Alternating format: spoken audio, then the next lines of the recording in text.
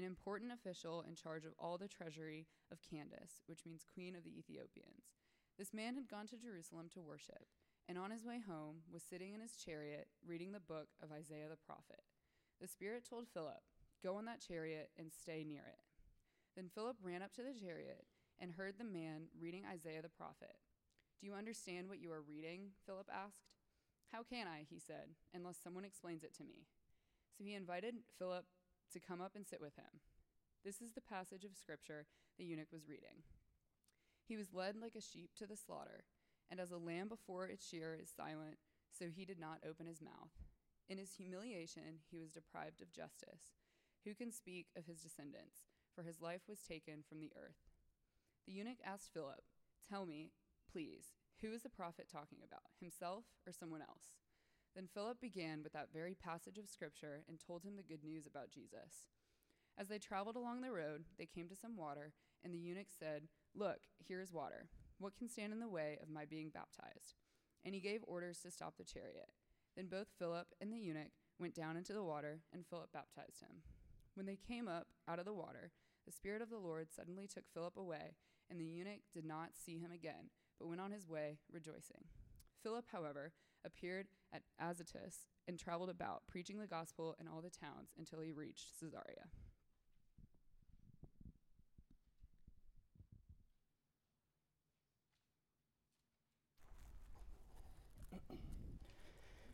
Megan, thank you. And Monty and Laura, thank you. If it's your first time here tonight, I'm Ben. I'm the campus minister here at RUF. We're glad that you're here. We know the past few weeks we've kind of been in the doldrums. Hunter prayed about that and embodied that when he was up here, the weariness of this point in the semester. So we're glad you're here tonight. Hope and pray it'll be restful for you. A couple of things. We got a fun couple of weeks coming up. Laura and Monty talked about it already. In 2 weeks, we won't be here. If you've never been to Night at the Farm, come. It's a lot of fun, and the weather should be great that night, but we're not going to be here. It's a way to kind of give us all a break, especially worship team, the large group team that sets all of this up. But it also just lets us get about 10 minutes outside of town together to have fun, to have good food. But it's one of my favorite nights of the year. This weekend is fall conference. If you're going, this is the preacher thing to say, so forgive me, but be praying for yourself and other people too. We've been praying because we would love that the story we get to tell next Wednesday here isn't just a story of that was a great conference, awesome weather, cool camp. The story that we would love to tell and that we're praying we'll be able to tell is that it was a meaningful weekend for you. Connecting to other people, maybe a handful of other people, connecting to God in a new way. So we're allowed to pray for that. We're allowed to pray expectantly for that. So join us. It would be really neat if all 95 of us are praying for that. And it'll change us as we come into this weekend as well. And if you're not going with us, we're going to miss you. But we'll catch you on the next conferences coming up. All right, what Megan just read and what we're going to be talking about tonight is like a split screen. If you saw on one side of the screen what you think you're doing in your relationship with God, Acts chapter 8 is the other side of the screen. What was he doing before you were doing anything, and as you're doing something, and after you're doing something?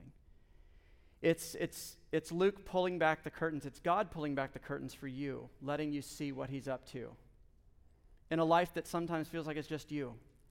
It's just you asking questions, just you seeking him, just you trying to make sense of everything, just you trying to change. This is a moment where if you're a Christian, you get to see God show you. He gives you a sneak peek behind the scenes of what he's been doing all along. And if you're not a Christian, I hope this is encouraging to you, because at this point in your life, you probably should be noticing a lot of obstacles. It seems like a lot of resistance between me moving closer to God or me figuring things out. And this gives you a lot of hope, because this shows you it's not just up to you. The ball's not just in your court. It's very much in God's as well. Let me pray for us before we get into this.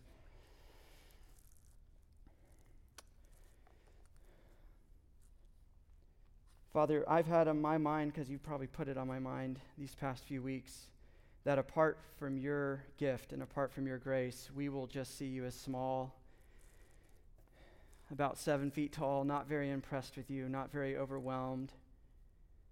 And we will be scared. and we'll be overwhelmed with everything else in life. And we won't be in awe of you, and we won't pray to you. But you say that when the Spirit opens the eyes of our hearts, we are able to see how immeasurable your love for us is in Jesus, when he opens the eyes of our heart. And you say, when he comes, when he opens our eyes, we will know the height and the breadth and the depth and the width of your love for us in Christ. So maybe we start tonight and we repent of having a 7-foot-tall God who is very small, and we would beg you and acknowledge our need before you that we need to see your dimensions rise. Open the eyes of our heart, Lord, we pray. In your name, amen. So there's one story that Megan read about, one historical event, and the way I want to kind of come at it tonight is looking at this one story through the perspectives of the 3 different people involved in it. There's the seeker, that's the Ethiopian. We'll get into that in just a minute. There is the evangelist, which would be Philip. And there's what we could call the true seeker, the Spirit of Jesus. So one story we'll look at, but through the perspective, through the shoes of each of those 3 people. But before we do, a question for you. How deeply do you carry the question in your heart, do I belong here? Do I fit in? It's a question that's familiar to a lot of us. We carry it around in our hearts in every room that we walk into, every relationship that we walk into. But some of us feel it a lot more intensely than others. For some of us, it's always there. Do I belong? Do I really fit in? And it's everywhere we go. It's become a part of us. And the question can be as simple, or the source of this angst can be as simple as, you were never the majority culture where you grew up. You were always the one who looked, acted, talked, dressed differently. And from kindergarten on, when little kids started making comments, you just felt different and not in an okay way. Or this question of, do I fit in? Do I belong? Am I wanted? Is there room for me here? Maybe comes from your weight or the way you look. And you're just hyper conscious of that when people are looking at you and talking to you, and that's where your mind is are they just being polite? They're just being friendly, but they don't want anything to do with me because of the way that I look. These are the things that make people feel like we don't belong. And not just that we don't belong, but it makes me feel that I'm not worthy of your love or worthy of your care or even worthy of your time. That's why we feel like we're an imposition to each other. I don't feel like I'm even worthy of you interrupting your life for me because of these questions. Do I fit in? Do I belong here?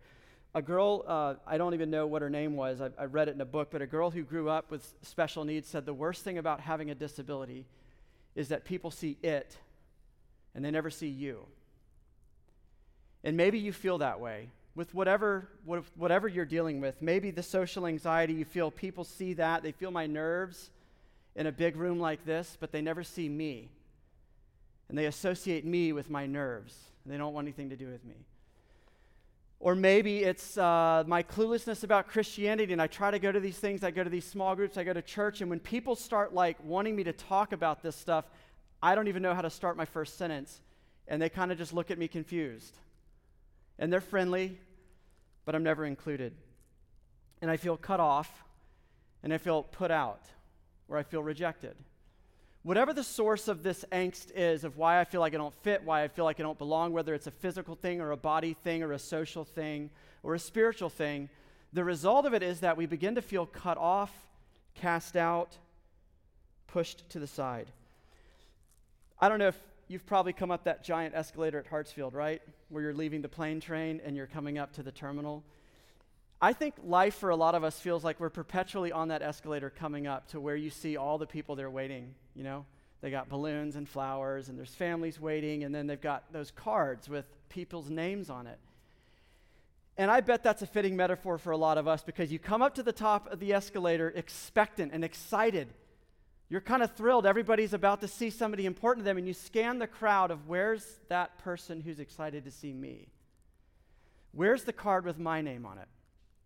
Where's the person running across the terminal to embrace me? And then your heart begins to sink as you realize, and shame covers you, and you realize there's nobody here for me. And then all these other narratives begin to creep in. Not only is there nobody here for me, but nobody's coming for me. Nobody's missing me. Nobody's wanting me. Nobody is looking for me. Which is a big problem if what a guy named Kurt Thompson, a psychiatrist, an expert on shame, has said is true about us. He said, we're all born into the world looking for someone looking for us. And we remain in this mode of searching for the rest of our lives. So what Megan read a minute ago and what you have in front of you is the story of a man, a little bit older than you probably, who was cut off, boxed out, and you carried around inside of him from a pretty early age, I don't fit in, I don't belong, there's nobody out there looking for me. And he felt like one big imposition to the world, to his friends. And like I said, he's probably in his 20s or 30s because that's what age people in his position were. And Luke is pretty sparing on the biographical details, but he includes a few juicy ones. He doesn't give us a name, and probably for the reason that girl with the disability said. People see your disability, they don't know your name, they don't see you. So all we know him as is the eunuch. And then Luke tells us that he's Ethiopian, which means he's African. And still to this day, there's a vibrant community of Jews in Ethiopia that have their own little kind of community going on. And there were back then too. So he's an African. And he's traveling to Jerusalem to go to the temple to worship. And Luke he says he's not just any African, not just any Ethiopian, but he's in the royal family. He's high up the ladder. Says that he is a eunuch, that he is an important official in the treasury, in the queen's household. So what he is, the position that he's risen to, with all of this stuff in his heart we've already talked about, he's risen up to the position of kind of like Secretary of the Treasury. This is a big deal. And Luke says he's a eunuch, which is two Greek words shoved together, which means bedroom and guard. Bedroom guard is what a eunuch is. They've been around for thousands of years in tons of different cultures, and they were in this culture as well. And what it meant to be a bedroom guard in the queen's staff is that you would be a young man positioned outside her residence, her sleeping quarters, and to make sure that you never slipped in there to make a move on the queen or have some romantic tryst with the queen, they castrated you. And everybody who was a eunuch, his family tree ended with him. You're impotent, there's no sex drive, there's a ton of social shame and stigma that gets layered on you for being a eunuch. And so these are the things that Luke tells us about this particular guy. Now, when you add all of those details up, he's an African in Jerusalem, he's a eunuch, he's the last of his family line. There will be no one else running around the world with his last name or his image on them. That he's religious, but he has all of these kinds of questions. What you get is someone always looking to see if there's someone looking for him. What you get is someone who I think would resonate really well with what we started talking about tonight, which I imagine a lot of you resonate with as well. And I wonder what he was thinking when he's walking around Jerusalem. Again, an Ethiopian in the first century walking around Jerusalem. When travel was sparse, traders and merchants on the seas would show up in each other's towns, not many other people. So what's he thinking when nobody else looks, talks, speaks, dresses like him in that city? What's he thinking every time he sees a dad with his kids kind of laughing and walking down the road? What memories or sadness does it trigger in his mind? What's life like for him when he tries to go to the temple to worship and he's not allowed in because of what Deuteronomy 21:3 says? No eunuchs shall enter the assembly of the Lord. They're cut off. They're excluded. They're set to the side. This is his everyday life. And these are the details that Luke gives us. So spiritually, religiously, relationally, he is someone looking for him. But there seem to be just so many obstacles to him getting to God. Even if you read this passage and you kind of bring it into our moment in time, you'd be like, man, there's a lot of deal breakers in there. There's a lot of deal breakers in there. He is not culturally or ethnically similar to where the epicenter of the church is. They're Jews, right? They're Jews who have said Jesus is the true king, the Messiah we've always been waiting for. Well, this guy's from hundreds and hundreds of miles away, completely far off from that in Ethiopia. That would seem to be an obstacle. The shame that he's bearing, the shame is a huge obstacle. You have shame, I have shame. Shame separates you from so many things, doesn't it? Shame separates me from you, makes me hide or posture or withhold or maybe compensate or feel insecure around you. Shame separates me from God. I feel like I got to do this waiting period thing. I can't let him see me as I am. But guess what? Shame also separates you from yourself. You become an enemy against yourself, right? You become the one lobbing grenades at yourself. You're not even okay with yourself. You agree with the crowds and the critics outside of you. There is something wrong with me. I do suck. I don't measure up. We know this was on his mind. He had a scroll of Isaiah, which is a really, really, really long and big scroll because it's one of the longest prophets in the Old Testament. And this eunuch has a copy of it in his wagon as he's heading back down to Ethiopia. And of all the chapters that he sticks on, that he digs deep into, that he can't get out of his mind, it's Isaiah 53, which is talking about another man cut off, rejected, set aside, shamed, despised, overlooked. That's not a coincidence.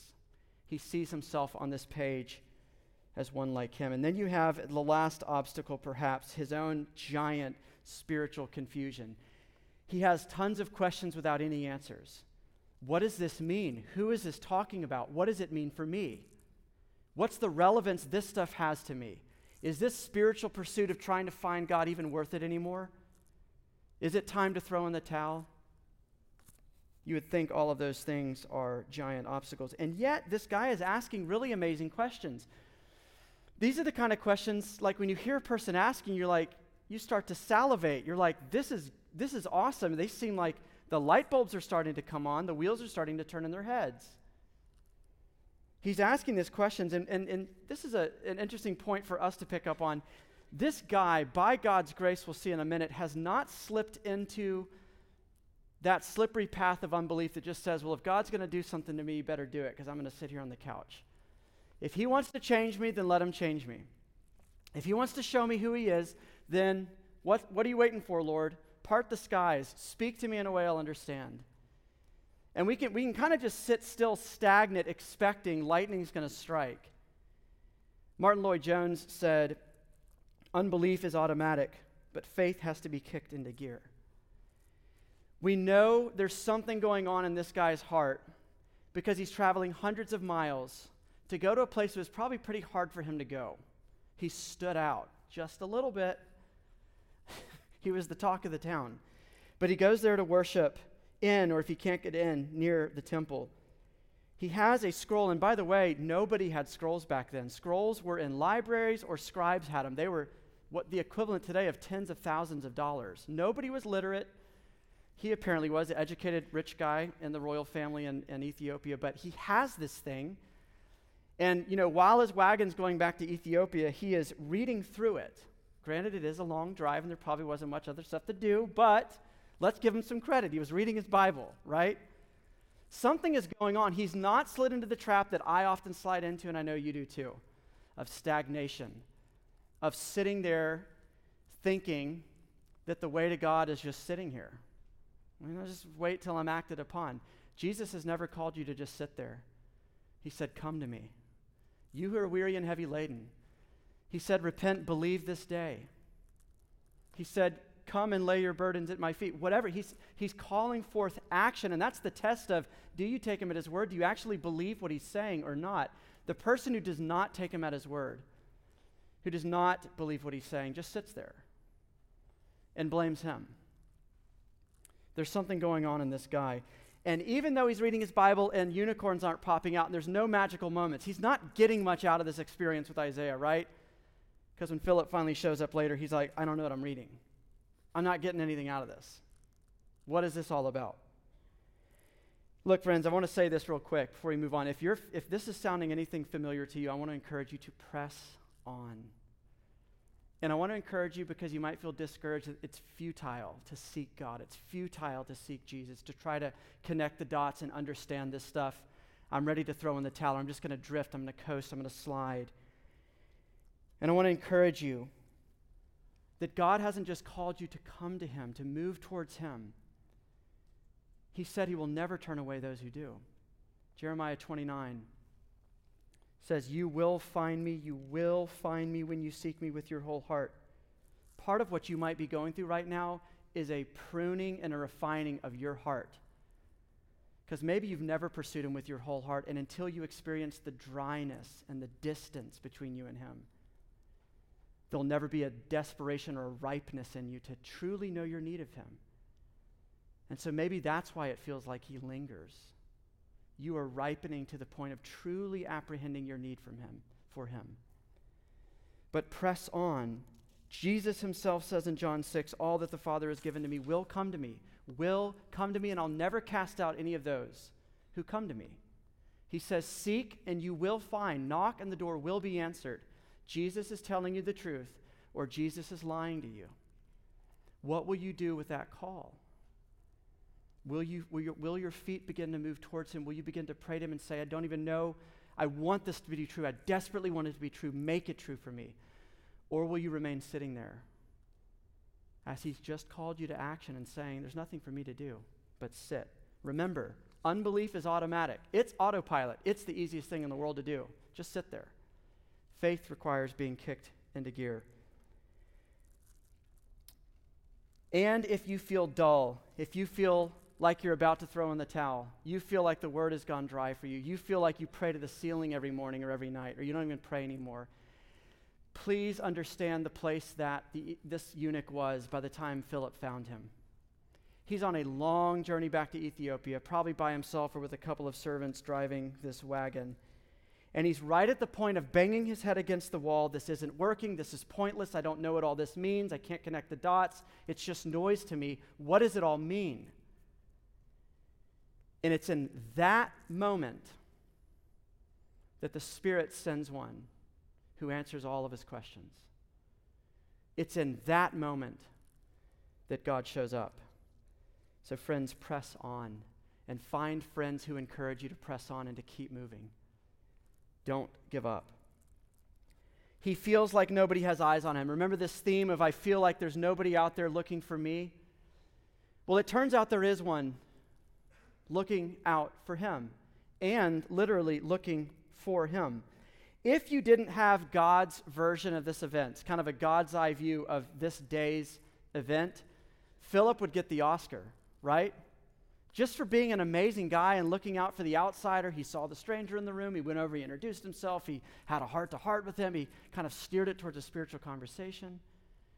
If God had not shown you, done the split screen and said, this is what I'm doing through what seems to be a very ordinary event of a dude just showing up and crossing paths with this other guy, then Philip gets the trophy at the end of the day. But it turns out that Jesus himself has said to this guy, I have eyes on you. You're looking for me. I've been looking for you. And he says to Philip, go south on the road that leads to Gaza, which is outside of Israel, which is very far away from the temple. And he doesn't tell him what he's going to find. It's like telling you, go to I-85 North and just wait. And you're like, well, what's there? What am I going to do? Just wait. And while you're waiting at McDonald's, just being like killing time or whatever you're at, somebody walks in there next to you, and you see them reading a book. And you just happen to say, what are you reading? And this kind of thing happens. That's what it looks like for Jesus to pursue his people. It is through the ordinary events of the day he's doing these extraordinary things.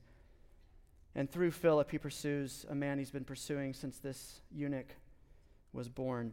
There's an anonymous hymn. Nobody knows who wrote it, but it's been around about 150 years. And this guy, today and back then, was singing a song that some dude in the 1870s wrote.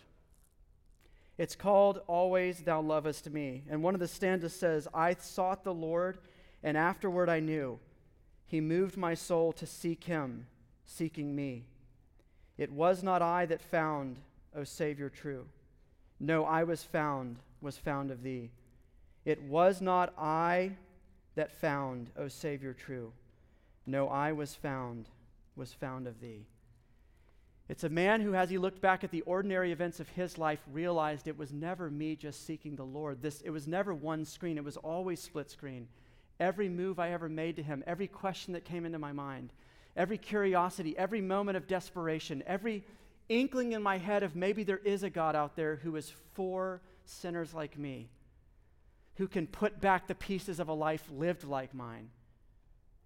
Any inkling of that on the split screen is the Spirit of Jesus compassionately moving towards you. You say, has he ever been looking for me? And he says, always.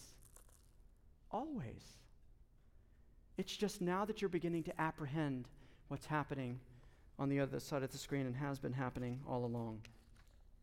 Well, that's the Ethiopian's perspective in this story. That's what this is like from his point of view. But what's it like from Philip's point of view? Jesus dispatches Philip. He sends Philip through his Spirit, which must have been an odd command for Philip, because if you were here last week, some of the most unprecedented cool stuff was happening in Samaria. Samaria was a spiritual wasteland. It's how you think about a lot of countries today. Nothing good will happen there. And Jesus has been turning that place upside down, and Philip is just going about his business another day preaching. He's like, how many people are going to be converted today? How many people are going to connect the dots and realize that this is all real, and it's real for them?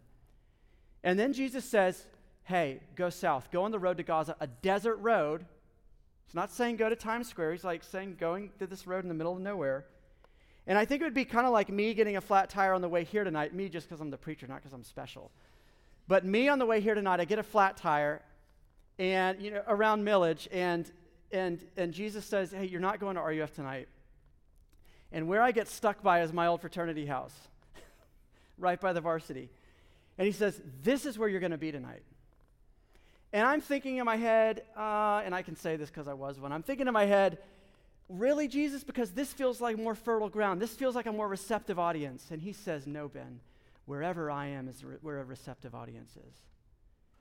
And he says, wherever the Spirit of the Lord Jesus Christ is, that is where fertile ground is. It doesn't matter what other variables are going on. It doesn't matter what is happening. If you are a person that the Spirit is at work, you are fertile ground and you are a receptive audience. He will get your attention. He sidetracks Philip from what seems like such good, meaningful work. And he tells Philip to go to somewhere where he has no clue what's going to happen. And Jesus says, almost, you know that parable of he leaves the 99 sheep to go and pursue the one? That's this happening in real life. And if you're a Christian, or you're becoming a Christian, or you will be a Christian, Jesus will do this to some other shepherd. He'll say, hey, leave the 99 because I see Joe over there. Or I see Blake over there. Leave the flock. I've had eyes on this person you've never even seen, and you don't even know their name, but I do. I've been following them. I've been pursuing them. So Philip goes, and Philip begins to engage this guy. He just assumes maybe this is the reason Jesus sent me here. He still doesn't know. The Spirit finally says, go to that chariot or that wagon. And so he goes. And I think Philip goes, and I think we will begin to go in the places the Spirit nudges us and begin to talk to the friends he nudges us to talk to when we believe that God is actually God. I think a lot of times we think that we have to twist his arm into like a full Nelson move to get him to be God. He says he came to seek and save the lost. Why do we feel like he's so hesitant to seek and save the lost, right? Am I right? We feel like we got to pray some super long, elaborate prayer to get Jesus to show up in your family or your friends. Didn't he go to a cross to do that? And yet we feel like he's so stubborn and so indifferent to the plight of our friends, or the plight of your own heart. You don't have to twist his arm. When you believe that he's actually more dedicated to the mission and out front of the mission in front of you, you'll begin to follow him more. When you think he's kind of sipping a drink in the office while you do all the work, you'll grow so resentful. And you'll stop going anywhere, and you'll stop talking to anybody about this. But Philip goes. Philip hears the call, and Philip goes. If you believe that the Spirit is at work, you'll begin to look for him to be at work. We pick up Eli at Timothy Road Elementary every day at 2:30, and we have a little card that has a number on it, and they go get Eli. And the kids, it's cool to see the kids come out into this just sea of parents, because they'll get to the door and they'll start looking around. Where's mom? Where's dad? It's really fun to see. those little kids absolutely, with no reservation, expect mom or dad to be there to pick them up. Why? Why would they doubt it? Mom or dad said they would be there to pick them up. When you believe that God is God, that he does what he says he will do and is who he says he is, when you believe that he loves sinners and is able and willing to change lives, you come out of that school wide-eyed and bushy-tailed looking for him to be at work. Your days actually become you looking for just where is he at work? How is he at work? Never is he at work. Is he at work is a depressing question because there's the possibility the answer is nowhere. Christians who know who he is and what he is doing ask different questions. Where is he at work and how? And where can I join him in that? We begin to pray to him too. And we have time for people who are really different than us. I know this too. I'm doing a lot of assuming about y'all. I really hope you're like me or else I'm really being vulnerable tonight and putting myself out there. I think you're like me. We have a secret profile of who you think is capable of becoming a Christian, capable of believing this stuff. And they're usually people with backgrounds just like yours, or they grew up in the church, or they're a really good person or a spiritual person. And we're 8 chapters into Acts, the early church's movement.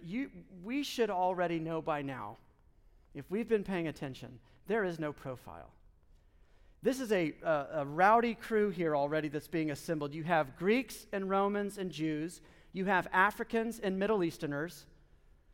You have people of every political persuasion. You have men and women, rich and poor, people with status, people with no status, slaves, all of them gathered together. And you say, what's the profile of a Christian? It's this: someone on whom God has had compassion and mercy. That's it. There are no other variables. There are no other characteristics. There are no other marks that you could say, that's somebody I should invite to RUF or church, versus that's someone I shouldn't. And the fact that we have these secret profiles is the reason there's only certain people we ever talk to this stuff about. We really do believe they're unsavable, they're unredeemable. God has no business with people like that. But friends, weren't you that? I know I was. I was somebody that everybody else would have written off as a lost cause. And many of you were too. And here we are because of the way Jesus pursues his people. Really quickly, let's get practical with this. How will Jesus use you? How will he use you? He will use you to connect dots that he has already put in other people's brains or hearts. He's not asking you to necessarily drop all of these little seeds and these dots in people's heads, but he will call you into your friends' lives, or strangers sometimes, mostly your friends, and you will arrive on the scene of a work that's long in progress. Never does it start with you. You will show up to a construction site where there's already a first floor built or a second floor or mostly built, just needs a roof, or ground is being broken. And what he will call you to do is connect dots that he has already put there. That's what Philip does in this account, right? There's a ton of dots this guy already has. For whatever reason, I don't know why, he's been compelled that there's some kind of truth or weight or reality to this Judaism stuff, to this Old Testament. He goes to the temple. He goes to Jerusalem. He's curious. He investigates this stuff. But the dots weren't connecting. And so what did Jesus do? He puts Philip and he says, Philip, here's the coordinates. Get yourself there now. And Philip sits there, and it's a very ordinary thing. It's not some light bulb comes on. It's what you do every day with your buddies. They went and had lunch, in a sense. They probably were eating. This is a long conversation. He began with that passage. Doesn't presume he ended there. He began there telling him the good news about Jesus. They had a conversation. That's it. Did you ever know Jesus can do this in a lunchtime conversation? This guy, by the way, probably turned Ethiopia upside down for the gospel. He's probably the reason there's still a huge Christian population in Ethiopia today. Some of you are different because of a lunchtime conversation, a silly little throwaway comment, or one dinky little Bible study, or one question a friend asked you or a parent asked you, or one little sermon, or whatever it was. Who is God sending in your life to connect dots he's already put there? My whole lifetime up until here was people putting dots into my head, my parents, my Sunday school teachers, my church, and without those dots, I wouldn't be where I am. They were critical. But it was my friends here. It was Brent, and it was Hal, and it was Jason, it was Rob, and it was Brandon. Those were my friends who connected the dots, put it together, and helped it all make sense in a way that hit home with me. And you know where they started with me when they met me? Where I was. And we have this phrase we say here. I hope you don't think it's cheesy because it's true. We meet you where you are and don't leave you stuck there. Did Philip meet this Ethiopian eunuch exactly where he was? Yes. Who told him to? Jesus. Did he leave him stuck there? No. He talked to him. He answered a question. He presumed God was already at work. He showed up, ready to participate in that work. And I love it. I love it that God starts with us where we are. Where was the eunuch? He was in a place of everything we've already talked about. Cut off, forgotten, not seen, set out, rejected, despised, ashamed. So where does Jesus, just in such a tender moment, where is Jesus willing to start the conversation? These verses. And he says, who is this one? Who is this person who was cut off and despised and ashamed, who had no descendants, who had no offspring? Tell me who this was. Is it you, Philip, or was it somebody else? And Philip began at that passage and showed him the good news about Jesus. Friends, the gospel is not just generically good news, it's good news for you. I can't say all of your names right now, but it's good news for Noah. I see him. It's good news for Ben. It's good news for this guy. It lands on your doorstep, and it brings a thrill to you and to your story. Rankin Wilburn says that Jesus says to me about my horizon, he looks over my shoulder with me and he says, Ben, see that? Isn't it beautiful? You're free. Let's go there. Jesus says to one that he has already renewed and he is renewing. He says, this is the new you that I'm going to make. You see that? Don't you want to be there? Let's go. You're free. The gospel isn't just good news. It is good news for you. It fits inside of your narrative, your despairs, your shame, your hurt, your sin patterns, your places of being stuck. It's good news for you. To the spiritually dehydrated woman, Jesus says, I am living water. To the spiritually wandering and confused, he says, I am their shepherd. To the cut off, the set aside, the overlooked, he says, I am one who's been set aside, overlooked, and cut off and rejected on your behalf. To the anorexic, he says, you don't have to hold control. I'm in control, and I'll take care of you with my power, with my control. Let go.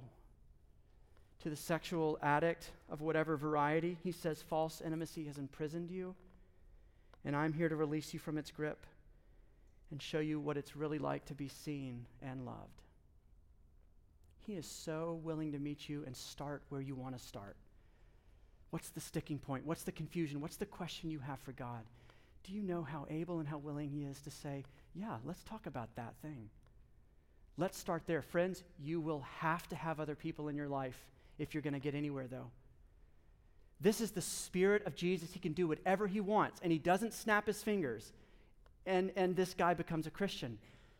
Through an hours-long conversation, he works through a diddly little guy like you, or a diddly little girl like you, trying to figure out, how do I answer that question? What verse should I talk about next? That's how he changes lives. That's how he does it.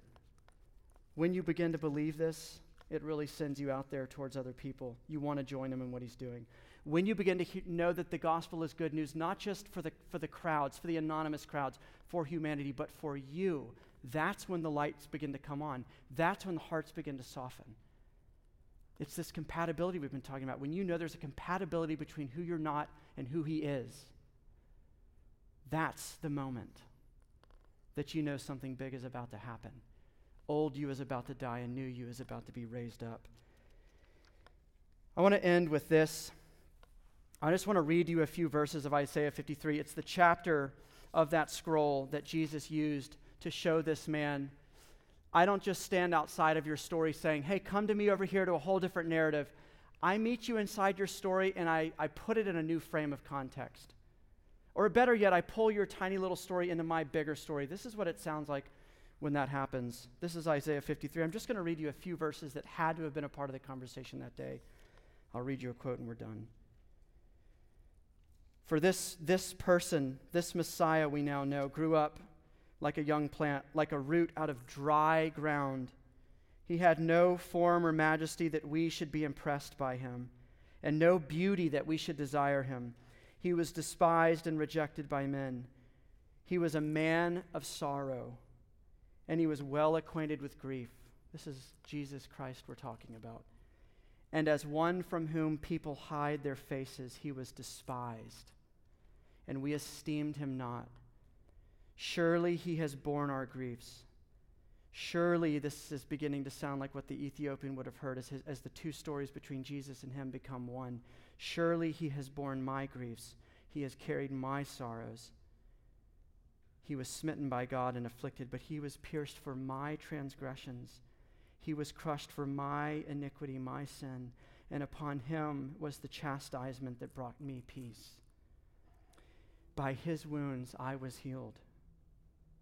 I was like a sheep who had gone astray. I've turned away, but the Lord has laid on him my iniquity. Friends, that had to have been a part of the conversation that day. As this guy begins to see his story pulled up into Jesus' story, and the two become one in the most beautiful way, and Jesus looks over this guy's shoulder and he says, hey, whatever your name was, you see this horizon? You see this person over here? You're not cut off. Your life isn't a dead end. Shame is not the final period on your story.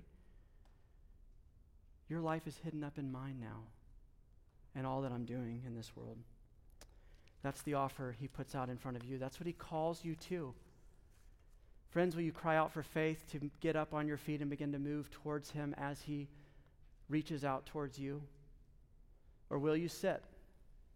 And will you say, he hasn't done anything. He's got to come to me. Let's pray. Lord Jesus, would the fruit of this message in our hearing it, would the fruit of this message in our hearing it be that our feet begin to move? Why? Because you are already at work in us, moving our feet towards you. And I pray a really practical prayer for every person in the room tonight. Would you undeniably reveal to them 2 or 3 people you've put into their life to connect the dots, to make sense of the confusion, to lift the fog, to help them know where they are on the map, where they are with you, where they are with each other, or some situation. Would that be a specific thing you do for us tonight? Show us 2 or 3 names, 2 or 3 people that you have dispatched into our world, and 2 or 3 people that you're sending us to listen, to answer, to ask, to bear patiently with, that we might see you as you are. We pray this in your name. Amen.